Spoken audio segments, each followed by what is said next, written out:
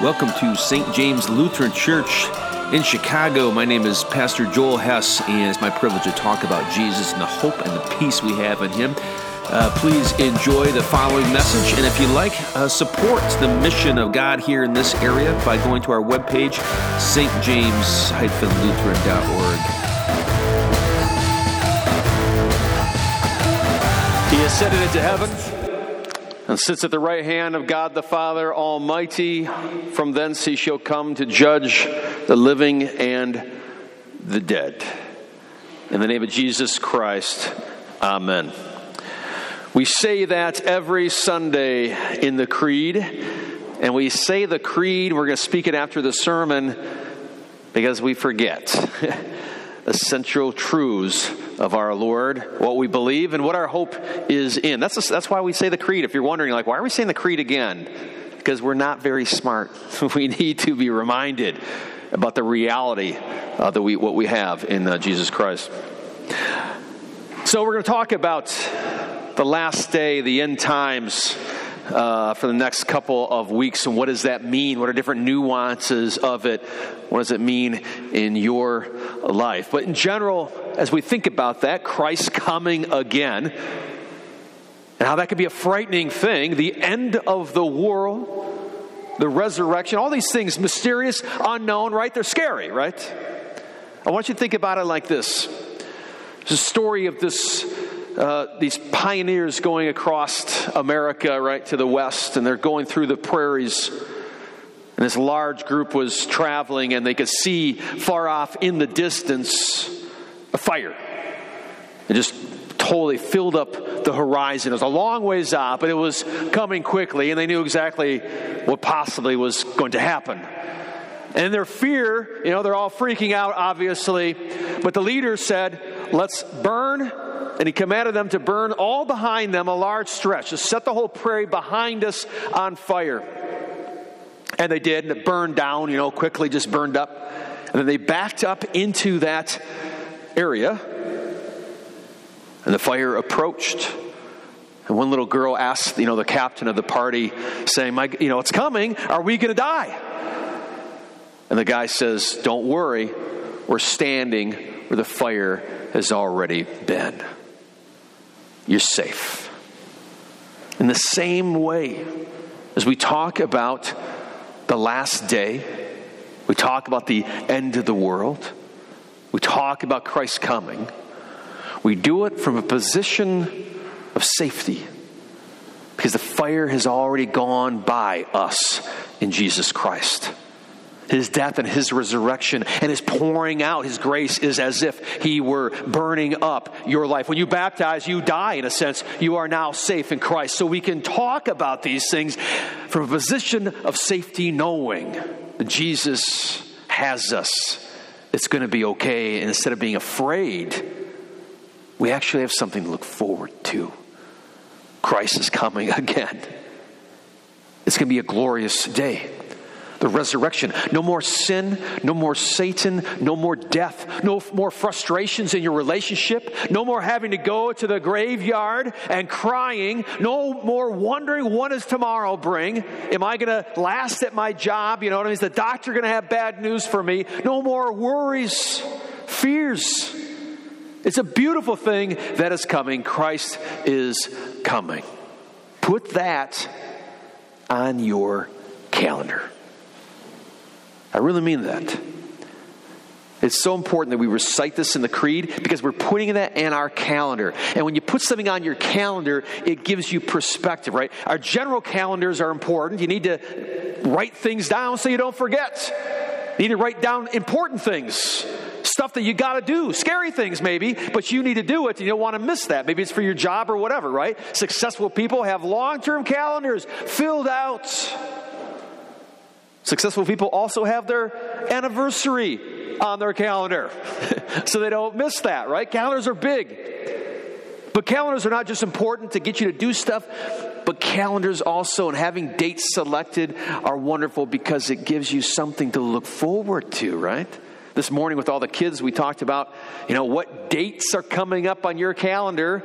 And even like the 2-year-olds are thinking, Christmas. It excites them. Thanksgiving, all these things. I don't know what it is for you. But put Jesus coming again on your calendar. Because when you do that, just like when you do all these other important things in your life, it gives you perspective. First of all, why do I start with number two? Number one, it reminds you that these things come to an end. That things that you are worried about come to an end. But things maybe that you kind of put trust in, that you have hope in, things that you really kind of find your righteousness in or your safety that makes you feel good, they're coming to an end. In other words, don't waste your time. If you constantly have in your calendar, just like we recite every Sunday, that things will come to an end, it might stop you from putting all your marbles into one basket, whether it's the job or the career or you got enough, or whatever that might be, that's just all your hopes and your dreams, your source of happiness is in these material things. When you have the end of the world on your calendar, it kind of reminds you sort of like you're going to lose them anyways. So you better find something else to be a source of happiness, a source of joy, something you can be confident in, right? But number two, it's good to have that date on your calendar, in your brain, because it gives you hope. That no matter what you're going through, you will survive, even death. That no matter what you are worried about, another day is coming. There will always be another day, and there will always be a morning for the Christian. So no matter what you're worried about, no matter how bad the night is, and all that stuff falling apart and falling down upon you, you know there's a date on your calendar when it will be erased.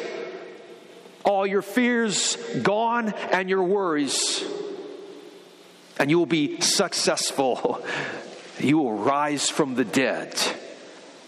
You will see your faith face to face. Your tears will be dried. So put the last day on your calendar. It's so important. It gives you perspective. And when we don't have that, we forget where we are and whose we are. We really do. He's ascended to heaven, sits at the right hand of God. From thence he shall come again to judge the living and the dead. Paul writes to this church in Thessalonica about Christ coming again.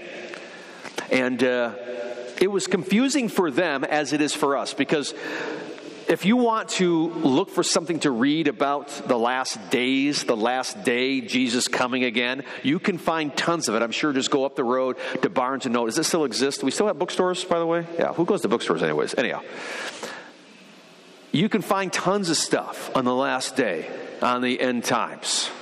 People love to write about it. And probably 70% of it is weird and creepy, right? But you can make money off it, right? You can make up all kinds of stuff. And let me tell you too, if you read a book and it says Jesus is coming again on this date, you're in a wrong book, right? You should probably put it down. If you're going to a church and the pastor says Christ is coming again in 5 weeks, that is one of many red flags that you got yourself into a cult, right? In the 19th century, I would say almost all Christian cults started with somebody saying Jesus is coming again and obsessing over the end times in the last day, talking about it, etc. Almost every single one, I would say, of the major cults of our day all began with that, an obsession over when and somebody saying it's happening now. So I'm just going to throw that out. And if you hear me tell you, first of all, it might increase attendance, so I think I might try it. If you tell people, hey, come to this church, he'll tell you when the last day is. It might increase attendance for a little bit. And maybe giving, right? Christ is coming, better look busy. But it's a sign of a cult.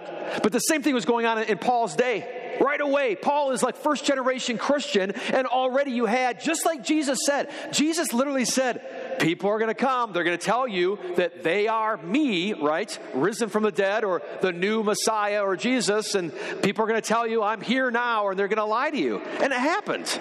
And so in Paul's day, apparently, people were saying this, that Christ had already come. I'll read it real quickly. You can read along. Chapter 2 of 2 Thessalonians. Concerning the coming of our Lord Jesus Christ and our being gathered to him, was a great way to think of Christ coming again in glory. Jesus comes and gathers us to him.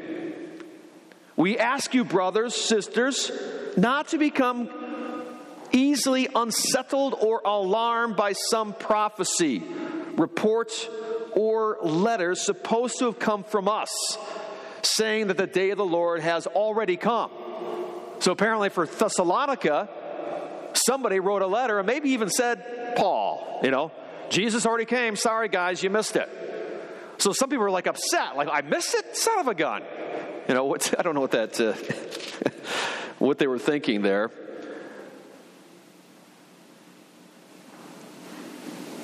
But then he goes on and says, don't let anybody deceive you in any way, for that day will not come until the rebellion occurs and the man of lawlessness is revealed, the man doomed to destruction.